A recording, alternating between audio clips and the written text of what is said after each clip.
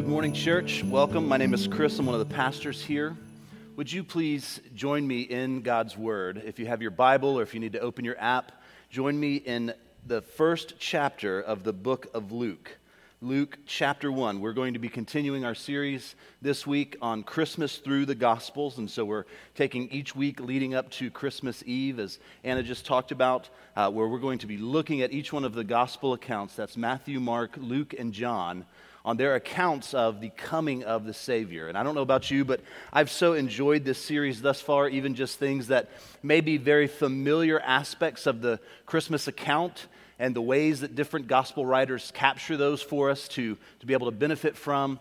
But more than anything, it gives us an opportunity to just slow down in reflection in this season and to savor this season and not have it be something that we just rush through. And so this morning, we're going to have actually quite a lengthy passage, and I knew that you didn't want to hear my voice for that. So would you please welcome Miss Kate Nolette as she brings the reading of God's Word this morning from Luke chapter 1, beginning in verse 5. In the days of Herod, king of Judea, there was a priest named Zachariah of the division of Abijah, and he had a wife from the daughters of Aaron, and her name was Elizabeth. And they were both righteous before God, walking blamelessly in all the commandments and statutes of the Lord. But they had no child because Elizabeth was barren, and both were advanced in years. Now while he was serving as priest before God, when his division was on duty, according to the custom of the priesthood, he was chosen by lot to enter the temple of the Lord and burn incense. And the whole multitude of the people were praying outside at the hour of incense. And there appeared to him an angel of the Lord standing on the right side of the altar of incense. And Zachariah was troubled when he saw him, and fear fell upon him. But the angel said to him, "Do not be afraid, Zachariah, for your prayer has been heard. And your wife Elizabeth will bear you a son, and you shall call his name John. And you will have joy and gladness, and many will rejoice at his birth, for he will be great before the Lord. And he must not drink wine or strong drink, and he will be filled with the Holy Spirit even from his mother's womb. And he will turn many of the children of Israel to the Lord their God.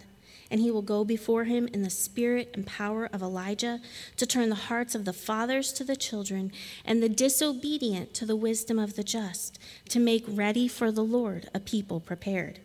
And Zacharias said to the angel, "How shall I know this? For I am an old man, and my wife is advanced in years." And the angel said to him, "I am Gabriel. I stand in the presence of God, and I was sent to speak to you and bring you this good news. And behold, you will be silent and unable to speak until the day that these things take place, because you did not believe my words, which will be fulfilled in their time." And the people were waiting for Zechariah and were wondering at his delay in the temple. And when he came out, he was unable to speak to them, and they realized that he had seen a vision in the temple. And he kept making signs to them and remained mute. And when his time of service was ended, he went to his home. After these days, his wife Elizabeth conceived, and for 5 months she kept herself hidden, saying, "Thus the Lord has done for me in the days when he looked on me to take away my reproach among people." In the 6th month, the angel Gabriel was sent from God to a city of Galilee named Nazareth, to a virgin betrothed to a man whose name was Joseph, of the house of David. And the virgin's name was Mary. And he came to her and said, "Greetings, O favored one, the Lord is with you." But she was greatly troubled at the saying and tried to discern what sort of greeting this might be.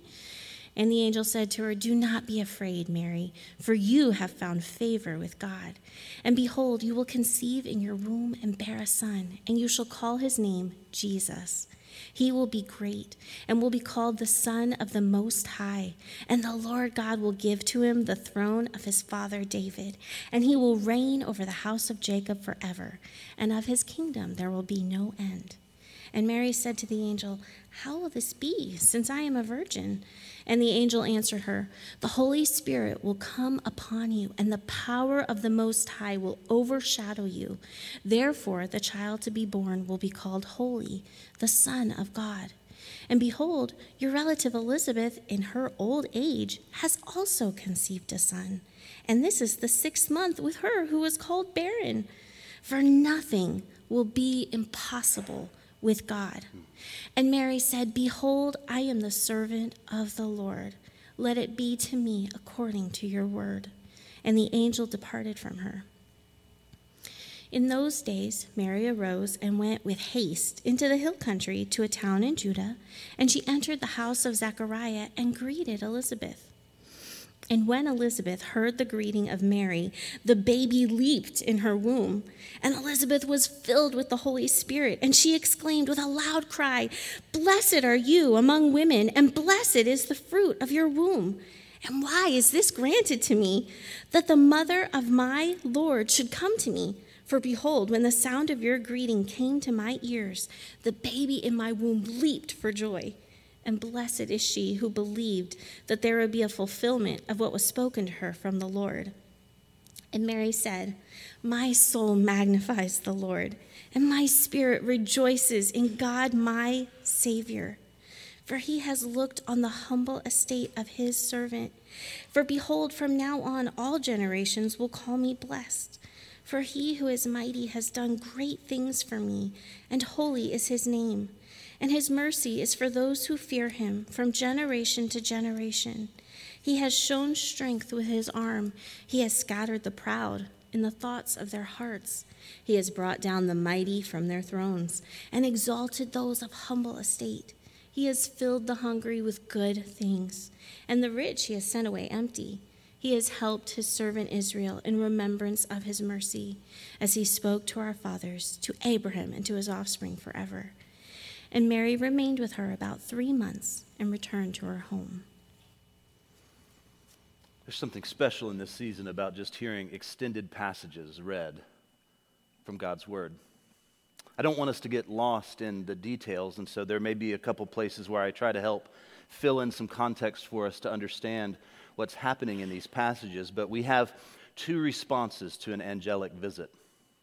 We have two responses here to the word of the Lord. We have two responses that model something for us to learn from today. You know, this was not an easy time in Israel's history. I'm not talking about today. I'm talking about this day that is captured for us in this account in Luke. It was not an easy time in Israel's history. They were going through turmoil, and much was going on around them. And that seems to be Israel's lot throughout Scripture, doesn't it? It's actually something that's told of them. It's why we pray for the nation of Israel. Yes, we pray for those who are innocent in the midst of strife and conflict over in the Middle East today. But Scripture instructs us something about the nation of Israel. And this was not an easy time there, so we can immediately begin to understand the context of what's going on culturally in that moment, in that day. It's not an easy time, and we're introduced to two characters right out of the gate, Zechariah and Elizabeth. These were descendants from Aaron. This is a part of the tribe of Aaron, and these are a people that were serving in the temple, all the way going back to the time of King David. Both are said to be righteous people. Both are said to be faithful individuals, even in their old age, even in their advanced years. But we're introduced to a sad situation that we need to understand rightly to begin to take this passage and understand from it what God has for us today. This is a sad situation for this family. They don't have children. Children are a blessing from the Lord. It would have been a longing that they would have had for years to have a child. And so I wonder when the question came into their mind, are we truly righteous? Are we truly faithful people if the Lord hasn't blessed us? How many of us can at times have that sense of when we don't see life going the way that we expected it to? When the season of life that we're in is different than what we imagined maybe years or decades ago, how often do we begin to have those little seeds of doubt just sown into our minds? Are we really the Lord's servant? How often we conflate God's approval with our blessing. I don't know what you're walking through today. I had the opportunity yesterday. I was at 2 different hospital visits in the afternoon. I don't know what you're walking through today. I know this service may be streamed into hospital rooms or other places where people are ill today and not able to join with us. But here is the truth from God's Word. What you're walking through isn't a sign of his blessing. In other words, if you're walking through the lowest of valleys in terms of that kind of illustration, God is with you. If you're walking through the highest of highs and everything is just going great, be careful how you talk about that. But the good news is not the high highs that you're walking through, is that the Lord God is with you. But we're introduced in this sad situation to what might be a temptation for Elizabeth and for Zechariah in the midst of their years and years of faithful service. Why is it that we now suffer the stigma and shame of not having children? This prayer that they would have prayed for years and years and years to be blessed with children. I wonder at what point did it go from what God could do in giving them children to realization that what God would not do. I wonder if they ever stopped praying about it. I wonder if we can find ourselves in Zechariah and Elizabeth's story at this point. I hope that you can, because I think that it's good for us to understand that these accounts don't just capture super Christians.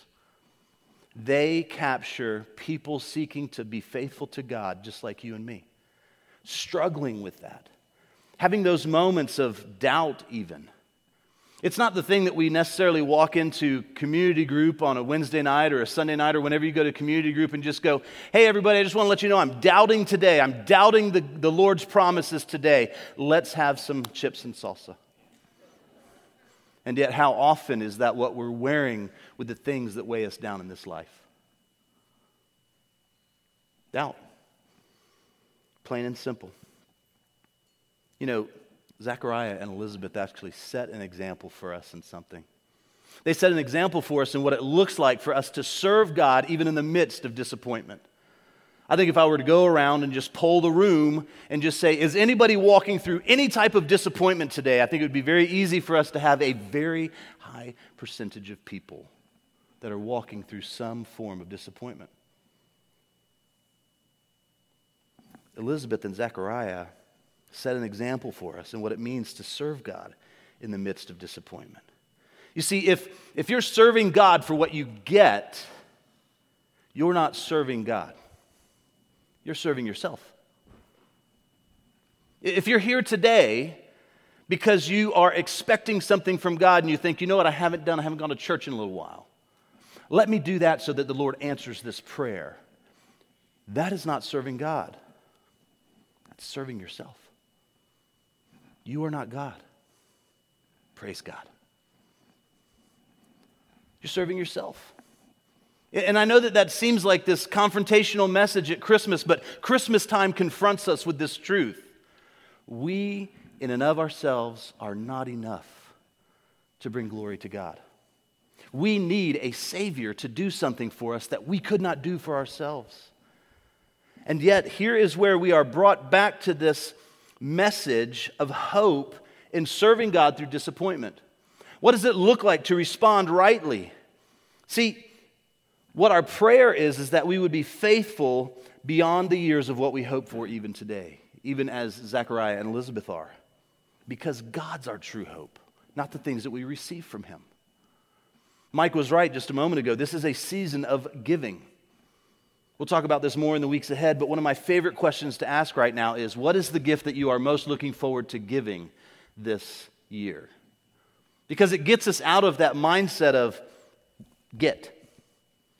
Now, you have to be careful when you ask that question if they're around the person that they're going to be giving that gift to. But it's amazing to see how people will be intentional with the gifts that they seek to give one another. The thought that goes into it. That's part of what makes those such a precious gift, isn't it?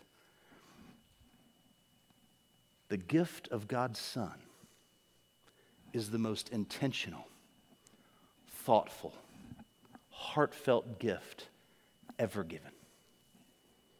It was a part of His plan all along. And Gabriel's visit and his prophecy to Zechariah and Elizabeth tell us that. What does he tell them in this once-in-a-lifetime call up to service for Zechariah? In this moment where he has probably been waiting for all of his career in his priestly service in the temple. It actually says in the scripture that he had this honor by lot, that there was a lot being drawn, and it fell on his number for that day. Now, the priests would have been so many that that they would only serve at one time in the temple. And so the lot falling on Zechariah shows us once again the intentionality of God's message of good news coming to the earth. That was not by chance.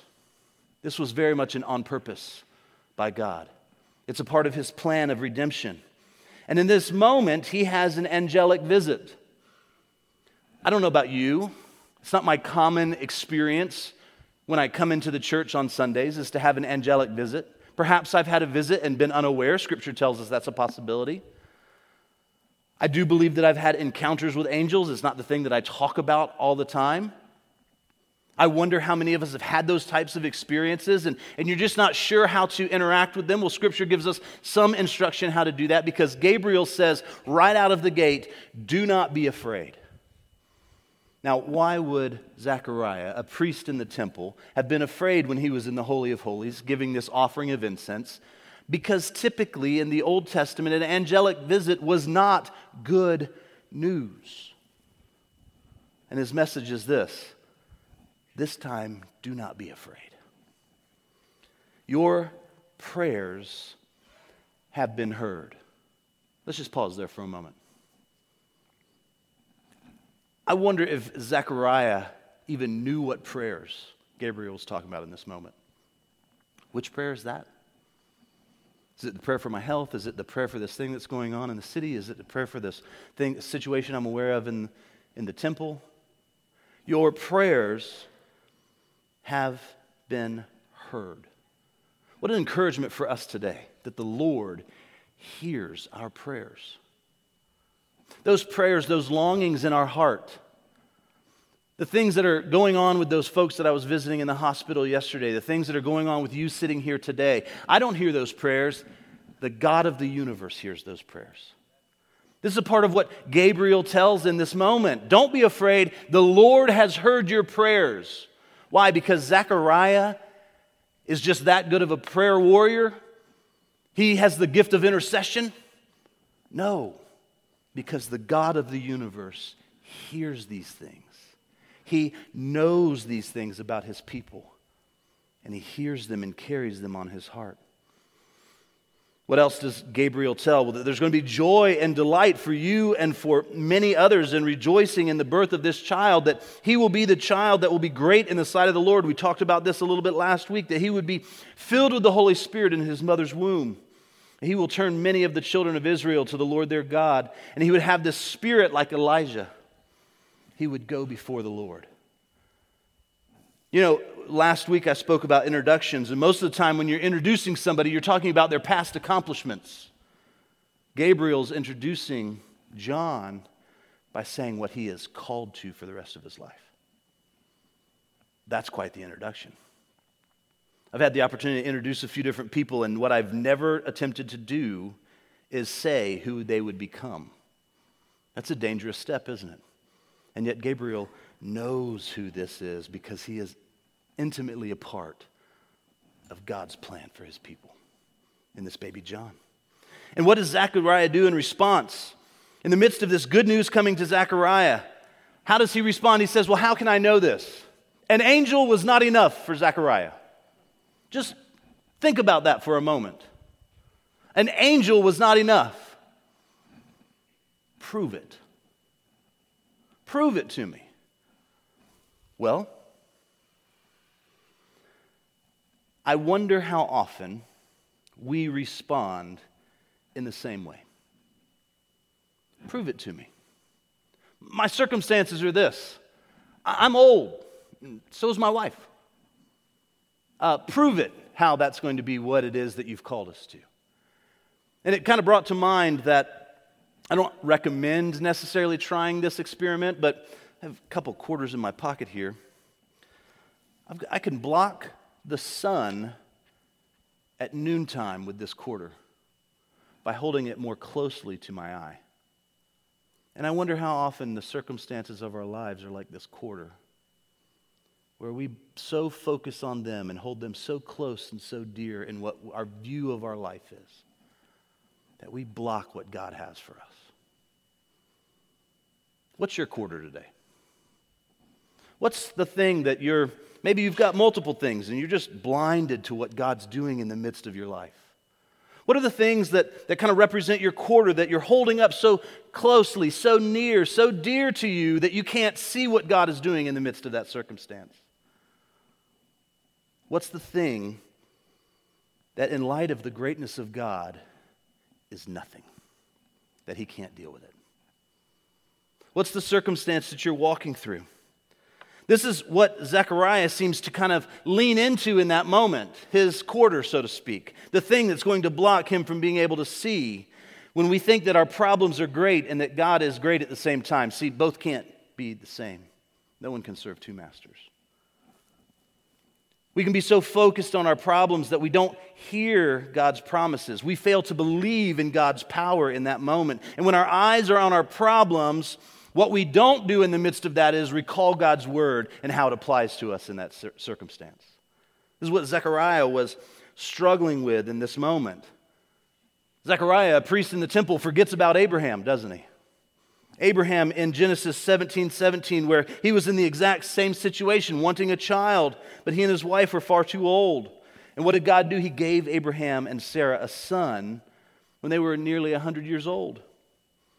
Zechariah should have remembered God's word in that moment. What he was focused on was his limitation instead. He was holding that more dear in his view than the power and the glory of God. I wonder how many of us can be in the holiest of places, focused on our circumstances, not believing God. Unbelief is sneaky, isn't it? It sneaks in those moments where we need God's power the most, and yet what feels more close and more comfortable is unbelief.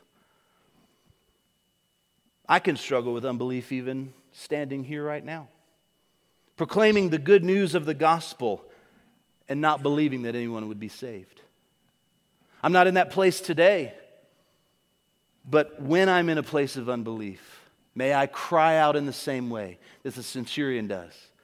I believe. God, help my unbelief. What if you're someone who's sharing the good news of the gospel in your workplace? Do you believe that your coworkers will listen? What if you're married and don't believe that your spouse is a gift from the Lord?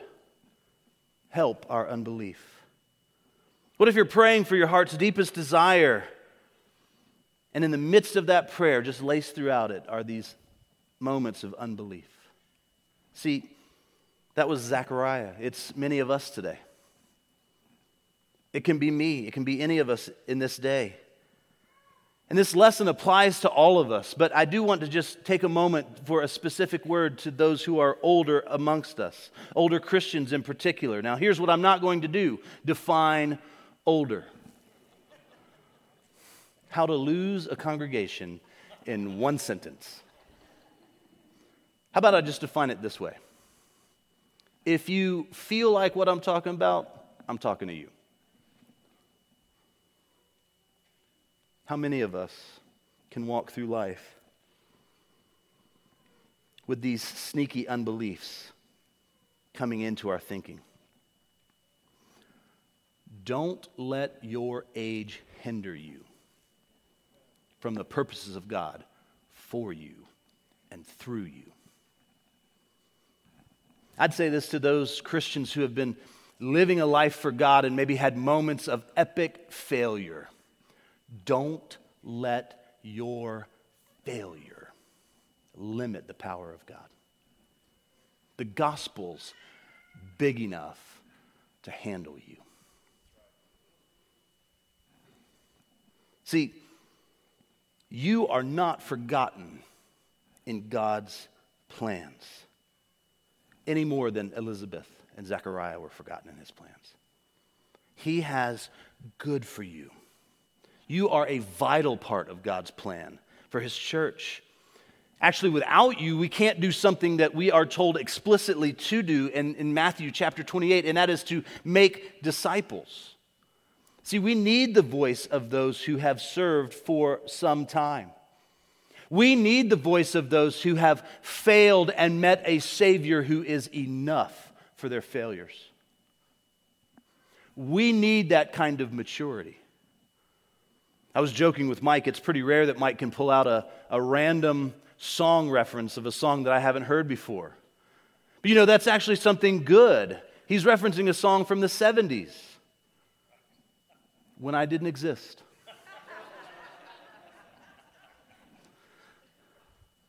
More than a good joke, there's good in having voices around us that have years and decades of serving God ahead of us. You know, on occasion, we have 2 mics on our eldership. Both of them are bivocational. They're pastors here in the church. And at times, their most helpful voice is telling me what doesn't matter. It's what doesn't matter. Chris, don't give your energy to that. Don't waste your energy on that. But it seems so important. It's so close. It's so near. It just seems so big. Don't give energy and time to that. That's a voice of wisdom. That's a voice of experience. It's a voice that all of us should seek in discipleship in the church. I've never regretted listening to that. I've only regretted ignoring their counsel in those moments. I wonder, church, if this is a way that God, even through this passage today, wants to grow us all up a little bit this Christmas time. See, Christ has ordered things in his church so that older persons would teach the younger. It says that in Titus chapter 2. So for our older members, for our members who have experienced failure that they believe disqualifies them from the purposes of God and that you're just along for the ride, don't buy that lie. Don't buy that lie. Drive a little. Don't just be along for the ride. Contribute to the trip that we're on as we all travel in an eternal direction together. I don't want you to sit in a corner and forget about you.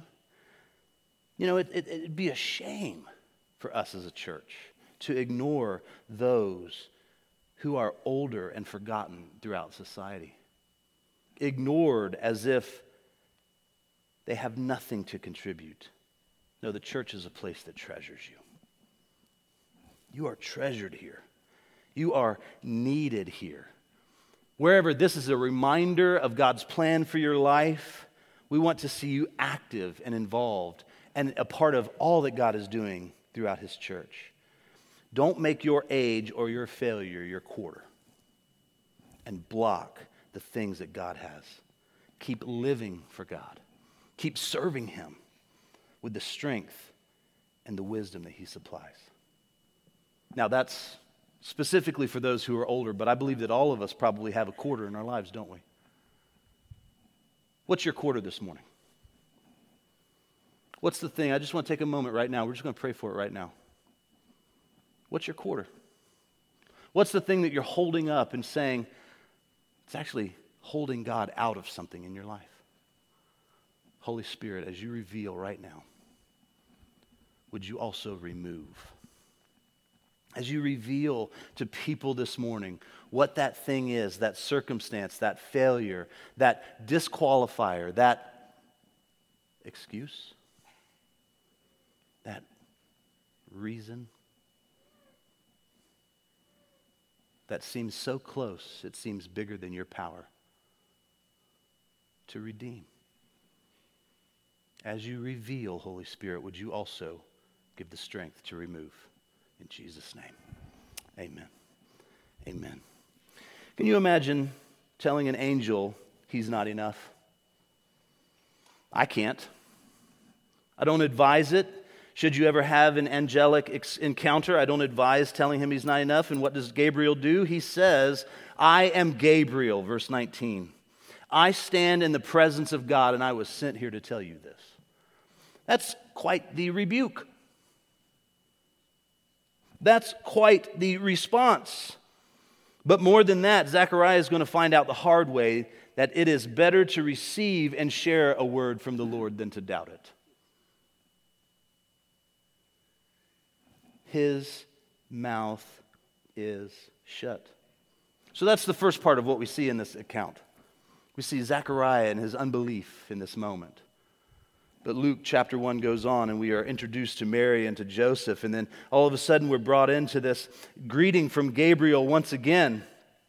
Mary was chosen by God because she was the best of the best, because she was the perfect one to go along with everything that God had said. No, Mary was chosen by an act of God's grace on her life.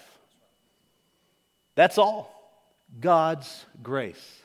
The same way that you and I are chosen. It is not by any merit that we bring in, it is by the grace of God alone. And what does he promise? That she too will conceive, and she's going to name him Jesus, because he will save, as Matthew 1:21 says, he will save his people from their sins. Mary's son will be the Son of God, the Most High. Different than any human could dream or imagine. This is God's plan. This is his way of acting. This is his way of interacting with history. And the Son is going to fulfill the promise made to King David hundreds and hundreds of years earlier in 2 Samuel 7, that this will be David's son who rules over Israel forever in an everlasting kingdom. Whereas John is a part of prophecy, Jesus is God's plan for us as his people. And how does Mary respond? Quite differently, in contrast to Zechariah. She responds with a question, but there's no unbelief in her question. She's not asking, can you do it? She says to Gabriel, and how will you do it? Her question builds on faith, not on unbelief. That's why Gabriel doesn't rebuke her. That's why he engages with this, and he comes in and he explains in verses 35 through 37 that the Holy Spirit will come upon Mary, and it brings to mind the imagery of Genesis chapter 1 verse 2, where the Holy Spirit is hovering over the face of the deep in creation. Jesus is quoted as saying in Hebrews chapter 10 verse 5, as he was coming into the world, he said, "You did not desire sacrifice and offering, but you prepared a body for me." See, by the power of the Holy Spirit and the power of God the Father, a body was prepared for God the Son, who would be brought forth by Mary. Because Christ is truly God, and because he is truly man, he is the perfect Savior. See, Jesus needed to be God for this reason, to supply the righteousness that humans do not have in and of themselves. It's not something that they could earn or achieve on their own. But Jesus also needed to be man, to supply to God the sacrifice that we owe. It's what it means for him to be truly God and truly man. He is the only mediator between God and men. He's the only way for us to come to God. We don't have to stumble at Jesus' deity and humanity. We can hold those two truths at the same time. The angel assures Mary, look at verse 37 where it says this, "Nothing will be impossible with God." You see, the moment that you admit the existence of God, you have to deny the impossible. Do you realize that? To acknowledge that there is a God means that you are denying the impossible. And with God, it's nothing that a barren woman and a virgin would both conceive. With God, nothing is impossible. In fact, that's just like the way that God works. And how does Mary respond? With belief. See, Zechariah stumbles in unbelief, and Mary yields to God's plan in faith. She sounds a lot like Isaiah in Isaiah chapter 6, verse 8, when he says, "Here I am, send me." She sounds a lot like Esther in Esther 4:16, saying, "If I perish, I perish." She sounds like Ruth saying to Naomi, "Your people will be my people and your God will be my God." It brings to mind Job, where he says in chapter 13, verse 15, "Even if he kills me, I will hope in him." It reminds us of Jesus in the Garden of Gethsemane praying, "Father, not my will, but yours be done." See, these are biblical examples of faithful people responding to God's plan, even when they don't understand it, and they're instructive for us today as well. See, our calling, our challenge, the thing that we should take from this passage is that we can respond in faith, praising God even before the work is completed. I see so many parents do this as they continue to pray in faith for their children who are not serving the Lord. I see this in so many that have a sense of God's call in their life, and the timing of it just hasn't worked out quite yet. I see it so much throughout the church where people are praising God even though they don't understand the plan of God. I heard it from a wife yesterday in the hospital.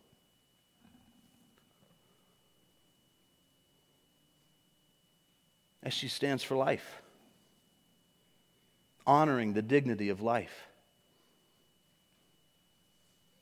See, our challenge in this life is responding to the circumstances that we face with faith. Believing in the God of the impossible even before His work is completed. What does Elizabeth confess? Well, it's captured for us in verses 41 through 45, where she knows that God's fulfillment is at hand, and Mary had believed it too. See, God had a plan, and our most basic part in God's plan is to believe in that plan. That's at the fundamental of it. Even before we understand everything about it, these women are models of faith for us.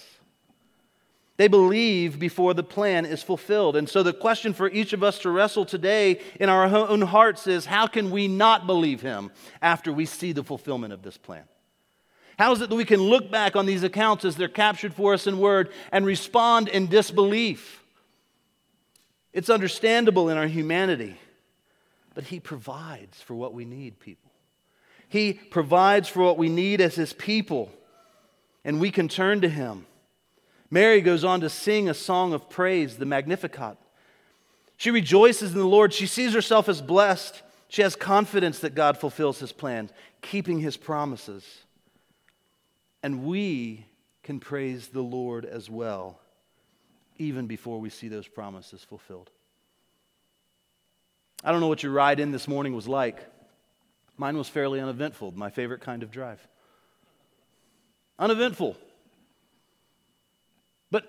But how do we prepare to come in and gather on Sunday mornings? See, this isn't just a Christmas word. This is an everyday word. This instructs us for every day. It doesn't just instruct us for Christmas Day. It's not something that we're kind of revving ourselves up for, and then we're just going to see the fulfillment of it and then just wait till next year to live in the good of it. No, this is an instruction for us every day. What does it look like for us to respond to the circumstances of life? Can we praise God even before we see the fulfillment of His promises? Can we praise God for His plan for life even though we don't see every way that He's going to work it out? Can we praise God for the circumstances that we're walking through that we didn't see coming? Do you notice the basic call is not just belief, it's an expression of praise? When we gather together, are we preparing ourselves to praise the one that we gather for? Are we coming in here with this sense of expectancy because we have been throughout the rest of the week and every day of our lives and all throughout the seasons as they come and go, we have been practicing praising the faithful God. It instructs us how it is that we're to gather, but not just today. It instructs us in how it is that we engage in our homes, how it is that we engage in our workplaces and on our campuses. It's instructive for us to understand that we can praise God even before we see His promises fulfilled. That's what these women of faith do. That's what we're called to each and every day. See, our sin reminds us that what we deserve from God in His holiness is punishment. We deserve punishment. Yet when we respond to Him in repentance, what do we receive from Him? Mercy. Verse 50 of today's text says this: His mercy is for those who fear Him from generation to generation. Guess what? You're one of those generations. His mercy extends to you today. That's the promise of Mary's praise in response. God's mercy is for all. There's no more need for virgin births. We're unlikely to be in a Jewish temple when an angel visits, but we can see and be a part of God's work every day. That's what Mary celebrates. Don't ask God for a sign that his promise will be fulfilled. Look around and see the signs everywhere. Those signs are posted everywhere, and she rejoices in them. Mary rejoices in them. Verse 51, that God scatters the proud. In verse 52, that God topples the mighty. In verse 53, that he sends the rich away empty. The Lord exalts the lowly. He fills the hungry. Do you want to be filled with the riches of God's mercy? It's very simple this morning. Acknowledge the poverty of this life without him. I don't care where your neighborhood is located. Gated community all the way down to the hood. There is a poverty in this life without God and his mercy. Do you know the riches of his mercy? Have you received them by responding? See, Mary's example is that she has confidence that God fulfills his plan, that he keeps his promises. He has helped Israel. He has remembered his mercy. All that he said to Abraham and Abraham's descendants is about to come pass, and it did. Christ was born as promised, lived a sinless life, offered righteousness to God in our place, died a sinner's death, suffering the wrath of God in our place on Calvary's cross, satisfying God's anger. 3 days later, God raised him from the dead, proving to us that God had accepted his son's sacrifice on our behalf. And now he calls all of us to repent of our sins. Trust in Jesus as your Lord and Savior. Because the Father's mercy comes to us through his Son. And we should praise God for keeping his promises even before we see them fulfilled in that day when we will join with him in heaven. That's what these women of faith do. Assured of this, his mercy endures forever.